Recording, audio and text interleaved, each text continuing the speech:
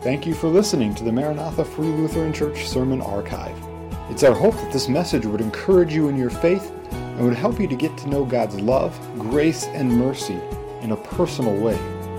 If you have any questions on the sermon or would like to know more about Maranatha, please visit us on the web at maranathafreelutheran.com or call our church office at 218-498-2808. Thank you, and may God bless. Jesus loves even me. So I want to ask you today, how self-aware are you? Or how self-aware are we as a congregation? Yesterday we had this walk through the Old Testament event here, Old Testament Live, and participants learned 40 different hand signals to help remember some key characters and events in the Old Testament. And I would say that some of us, besides just me, felt a little self-conscious as we tried at the end of it to keep up with all of the 40 different hand signals as we went through them. But you know, being self-conscious is not quite the same thing as being self-aware. I am self-aware enough to know that leading actions up front is not my strong suit. And there's a reason that we have Bridget do that at Lenten services instead of me. I guess a couple weeks ago now, we had a deacons and pastoral staff retreat, a little mini retreat Friday night for a few hours together, and then again Saturday morning, and we shared some scripture together, we prayed together, and we took a look at some of the various ministries of our congregation over the last year and considered how we might encourage them and strengthen them. And we also took some time for a little, you might say, self-assessment of our own personality types within that group, strengths and weaknesses that come with those personality types, and that exercise might have been a little enlightening for some of us. Hopefully it helped us understand ourselves better and also our fellow church leaders. You see, knowing ourselves and those around us can be a useful thing. The opposite is also true, though. And not really knowing ourselves or the personalities that we live and work with can be a hindrance sometimes to our working together. And not really knowing our own hearts can also be a problem. Today we're going to be looking at another of those letters to the churches there in Revelation, the letter to the church at Laodicea. It's a church that you might say was lacking in self-awareness. The Laodiceans were quite aware of who they were as a city. They were rather proud of some of those things, and their pride in their city seemed to carry over into their church and left them blind to their own spiritual condition. You see, Laodicea was a city in what's now southern Turkey. It was founded by this Greek king Antiochus II and named after his wife, Laodice. And the Laodiceans then prided themselves in being known for some things. Particularly, one of them was they were the wealthiest city in Phrygia. So wealthy that when a severe earthquake came along in 60 A.D., they rebuilt their city without any outside help from Rome or others. They're also known for their textile industry, particularly for raising this special kind of sheep, a variety that had a really glossy black wool. And they were famous for that, and there was much demand for that in the area. Laodicea was also known for its medical school and for production of a unique eye salve that was made out of Phrygian powder and oil. However, the Laodiceans also had a major weakness that their city was aware of, and that was that they had a lack of good water supply. And thus they had to rely on water that was piped in above ground via an aqueduct from springs about 6 miles to the south. And so just keep some of those things in mind about that city of Laodicea now as we read this letter to the church at Laodicea. It's in Revelation chapter 3, verses 14 through 22. And I invite you to stand in reverence to God's word as we read.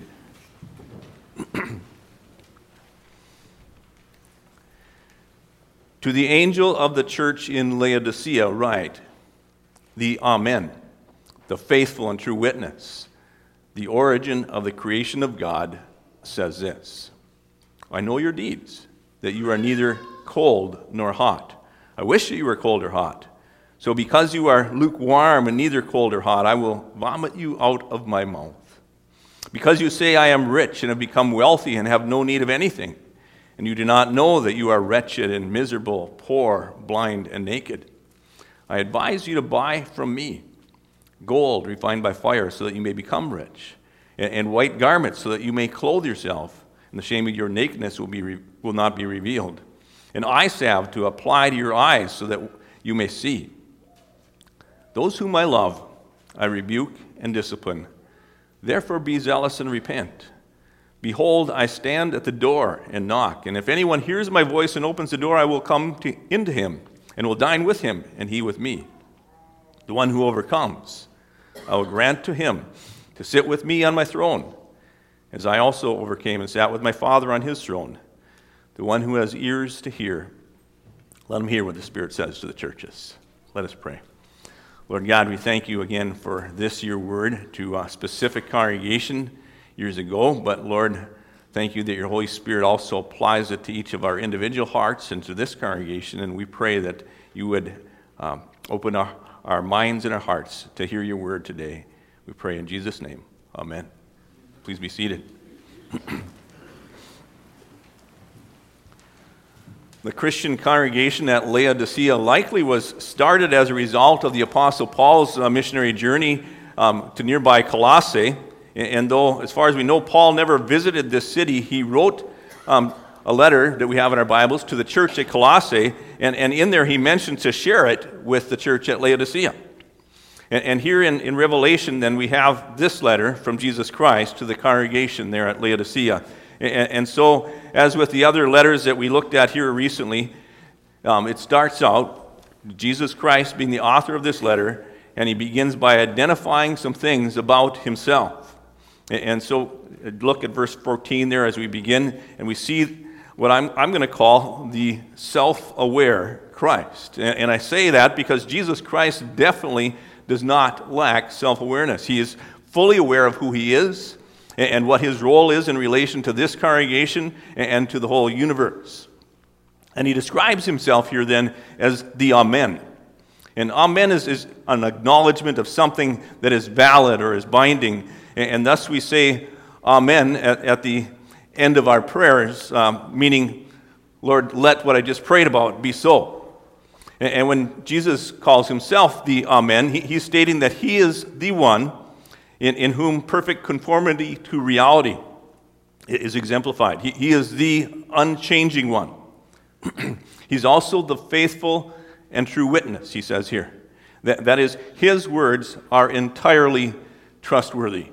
And boy, is that a valuable thing to know about Jesus. In these days when we hear all kinds of false testimonies and news reports and conflicting scientific studies and opposing political viewpoints, and we're left not knowing just what we can believe, Jesus says he is the faithful and the true witness. He is also, he says, the origin of the creation of God. Or as Paul says about Jesus in his letter to the church at Colossae, for in him, Jesus, all things were created, both in heavens and earth, visible and invisible, whether thrones or dominions or rulers or authorities. All things have been created through him and for him.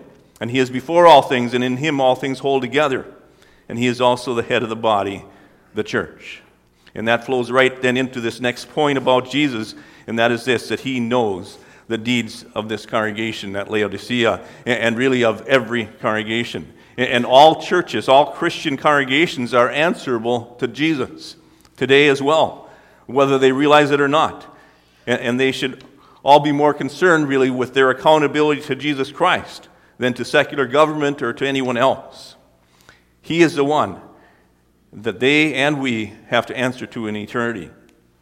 And in verse 19, we see concerning Jesus then that he loves the church. And it's because he loves every Christian congregation that he rebukes and he disciplines those whom he loves. And so the rather blunt words from Jesus to the church at Laodicea are said here as a loving rebuke. I like what Barclay says in a commentary about it. He describes the rebuke of God as not so much punishment, but illumination. Jesus is speaking to a congregation that's not very self-aware, and he, the faithful and true witness, then is speaking the truth to them about their current condition in order that they might not stay that way, but rather that they would become aware, and that would result then in a change of heart and of actions. And so what does he say then about this unaware congregation at Laodicea? He says this, you're neither hot nor cold. Now remember that water situation for the city of Laodicea. This would have been on their minds as they get this letter and read that.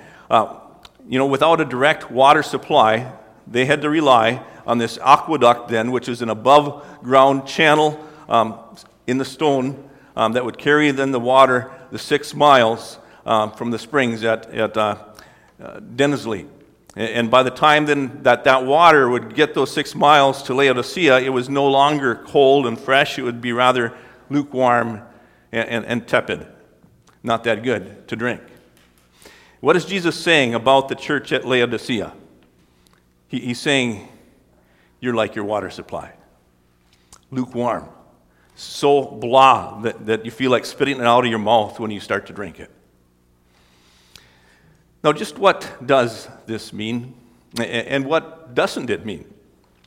I guess I have heard at times this preached on in such a way that I've been made to think that I should have some kind of a feeling about being really fired up hot for God every moment of my life. And if I'm not, then I better try harder to generate such an emotion, such a zeal, because I don't want to be a lukewarm Christian. And that pressure then is on me to become something that is always unattainable. And I don't believe that's an accurate understanding of this verse. Lenski explains neither hot nor cold this way. He says, cold equals the person that is never converted, never touched by the gospel fire. Hot is the person that is really converted, actually heated by this blessed fire. And he says, and the Lord wishes that his church were one or the other and not trying to be something in between. Jesus said in Matthew chapter 12, he who is not with me is against me. He who does not gather with me scatters. There can be no saying, I'm kind of for Jesus, on some things, but I disagree with him on others. Or saying, well, I'll follow Jesus on Sundays, but I'm going to live any way I want the rest of my life. That can't work. You cannot serve two masters that conflict. Let's go on and take a further look at what Jesus is saying here to the church at Laodicea, and then draw some further conclusions on how that applies to us. He says here in verse 17, you say, I am rich, I've become wealthy, and I have need of nothing. And again, this is a reflection then on the culture of that city in which they lived. Richest city around, prosperous businesses thriving, self-sufficient, no one needing a handout here. And the church folk at Laodicea felt very self-satisfied as well, thinking they had arrived at some kind of a spiritual plateau, completely sanctified maybe, or not sinning anymore, something like that. Well, they were really living in a fantasy world, an illusion. They were blind to their own heart condition. And I'm thinking that with that, then they probably quit reaching out to others with the gospel. They just got together, congratulate each other on how good they were. Kind of like the Pharisees of Jesus' day, living their religious life all for an outward show of their own goodness when they were really seriously hypocrites. R.C.H. Lenski wrote his commentary back in the 1940s, and he says something I think is quite relevant to church today as well. He says, in the church today, thousands are satisfied with their empty moralism, their arid rationalism, their pleasurable worldliness. And this they have accumulated until they think, I have need of nothing. And they pity other churches, and they've vastly improved Christianity of their fathers. They have gone to the very top, he says, end quote. Well, Jesus sees this type of an attitude in the folks there in the church at Laodicea, and it's possible he sees it in congregations today as well. And he, the faithful and true witness, then says this. He says, but, that's what you think, but you are wretched, miserable, poor, blind, and naked. Wretched and miserable, that is, you are objects of extreme pity. And Laodiceans, you may be financially wealthy, but you're spiritually poor. So poor spiritually that you're at the point of needing to beg. You may be known for your eye salve and have great ability to see physically, but you're spiritually blind and you can't see the truth. You may be proud of your fancy black wool that people wear clothes made out of, but you're spiritually naked. And public nakedness is cause for shame. The situation at the church at Laodicea reminds me a bit of something that many of you are familiar with, this Hans Christian Andersen story of the emperor's new clothes, where the emperor was self-deceived and believing that he was wearing the finest clothes around when really he was parading around naked. And no one would tell him because he was the emperor. Well, Jesus Christ, the faithful and true witness, tells the truth here, and he describes the true condition of the hearts of the people in the congregation at Laodicea in order that they would see their spiritual nakedness and they would get some clothes on. And so let's look at the remedy that he describes then for this congregation that had been lacking in self-awareness. The remedy there in verse 18 and following is really to become self-aware. It's to repent, admit your condition, and be zealous for the truth. Quit pointing a finger at all the other sinners out there and look within at your own sinful heart. The Bible tells us that all of us have sinned and we have fallen short of the glory of God. It says that in and of ourselves there is none righteous, not even one. And there are sins that are done out in the open where others see them, and then there are sins of the heart, like lust and envy and arrogance and pride. And there are the subtler sins that we might do with others as well, of gossip or cheating or lying. And we sometimes even get so used to practicing some of those things that we're blind to them until God's word or someone else points them out to us. And the only remedy for us starts then with admitting our sins and repenting and turning from them and looking to Jesus and calling out to him to forgive us and to change our hearts. And he recommends to the congregation at Laodicea here what else to do here. He says to buy from him, from Christ, then gold and white garments and eye salve. And Jesus is saying here then, you might have financial wealth, but if you want real wealth, I have the gold that you need.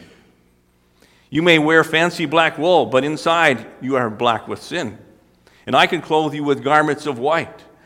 That is, I can wash away your sins and make you whiter than snow. You may have eye salve that soothes your physical eyes, but I can make your spiritually blind eyes to see. And his point here then is that all of this is available, and it's available from him, if we will just humble ourselves and we'll ask him.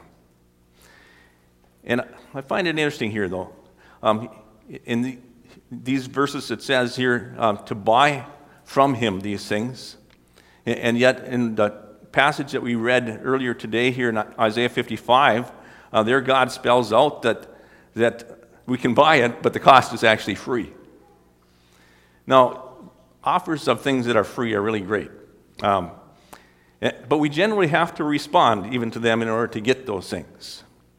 Every once in a while, I see something advertised for free on Facebook Marketplace, and if it's something I've been looking for a while, I'm on it right then.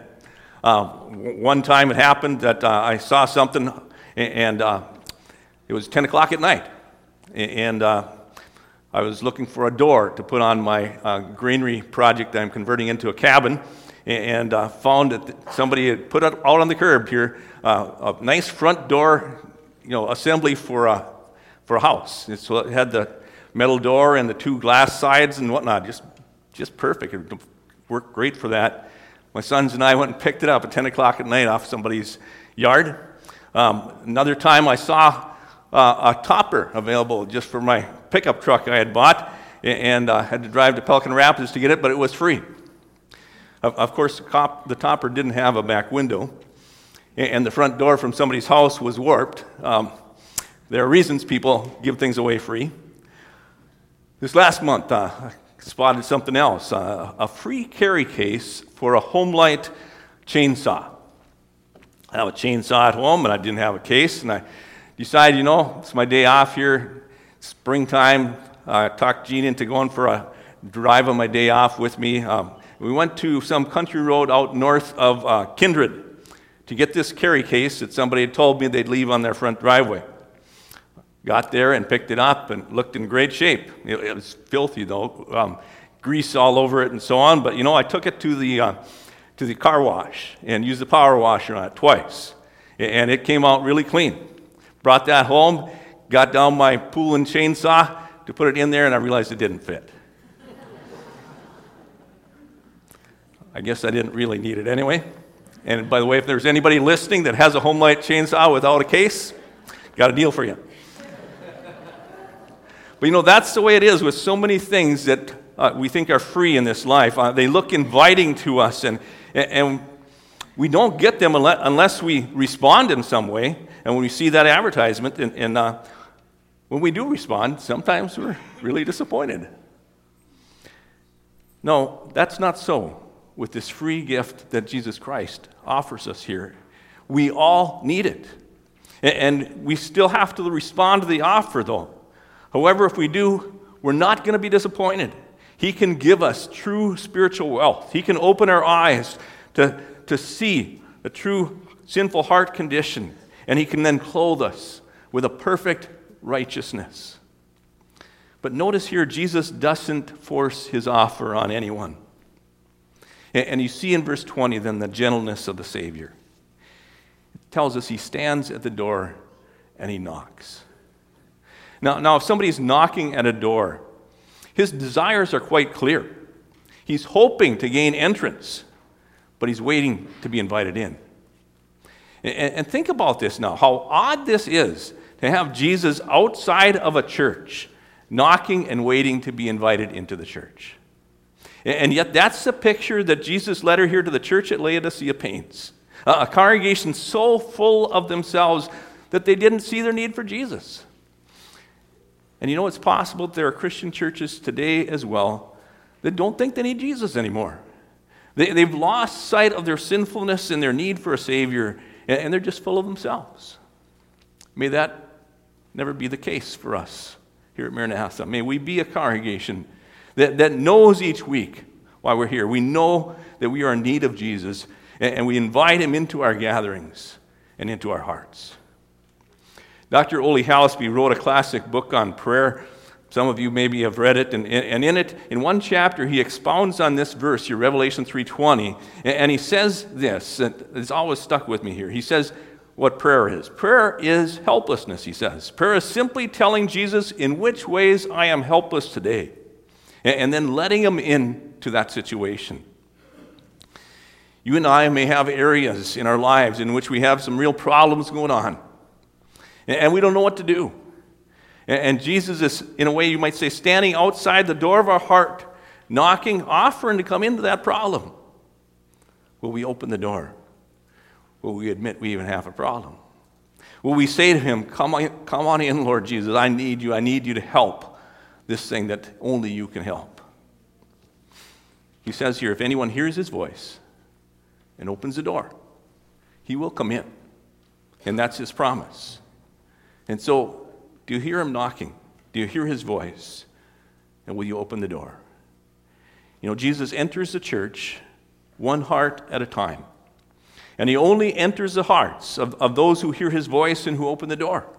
And to them, then He promises that He'll come into them and He'll dine with them. It's this beautiful picture of fellowship around a table, a personal relationship with Him in daily life here in this earth and also in heaven as well.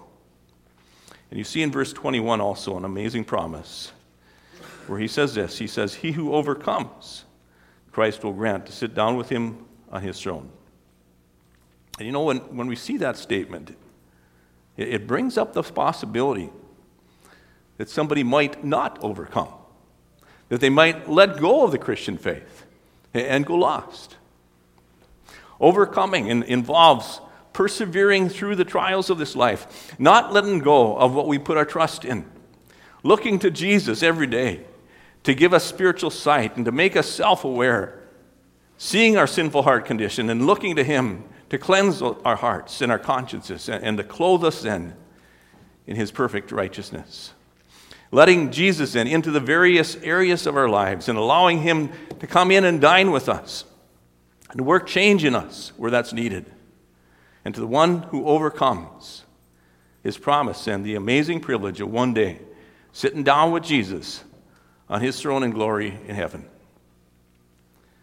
I remind you then, if the Lord's been speaking to your heart today, if you hear His voice, don't harden your heart. He who has ears to hear, let him hear what the Spirit says to the churches. Let's pray. Oh, Lord God, I thank You for Your word today that reminds us of our own sinful heart condition. Lord, help us that we would not be so proud that we wouldn't admit that condition. Lord, we pray that Your Holy Spirit would open our eyes, that we would be self-aware, and Lord, that we would humble ourselves before You and ask You for help. We pray that You help us to live then in daily repentance and faith. And Lord, if there are some of us who are believers in Jesus Christ, but who have at times been kind of keeping that door closed in certain areas of our life, we pray that You would help us, that we'd see that too, that we'd be willing to be honest with You and admit that struggle, admit that sin, and ask You to work to change there as well, to come in and take control of that area and cleanse it, Lord.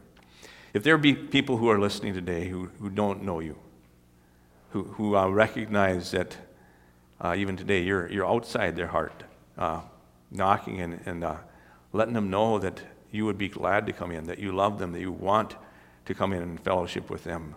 You want to work change in their heart and life. You want to bring cleansing and make them white as snow. Lord, I pray that Your Holy Spirit would just empower them to take that step, that they would be honest with You. And as they ask for forgiveness, that they would know the promise of Your word, that You do forgive and cleanse. And Lord, we pray that You would have Your way in each heart and each life this day. We pray in Jesus' name. Amen.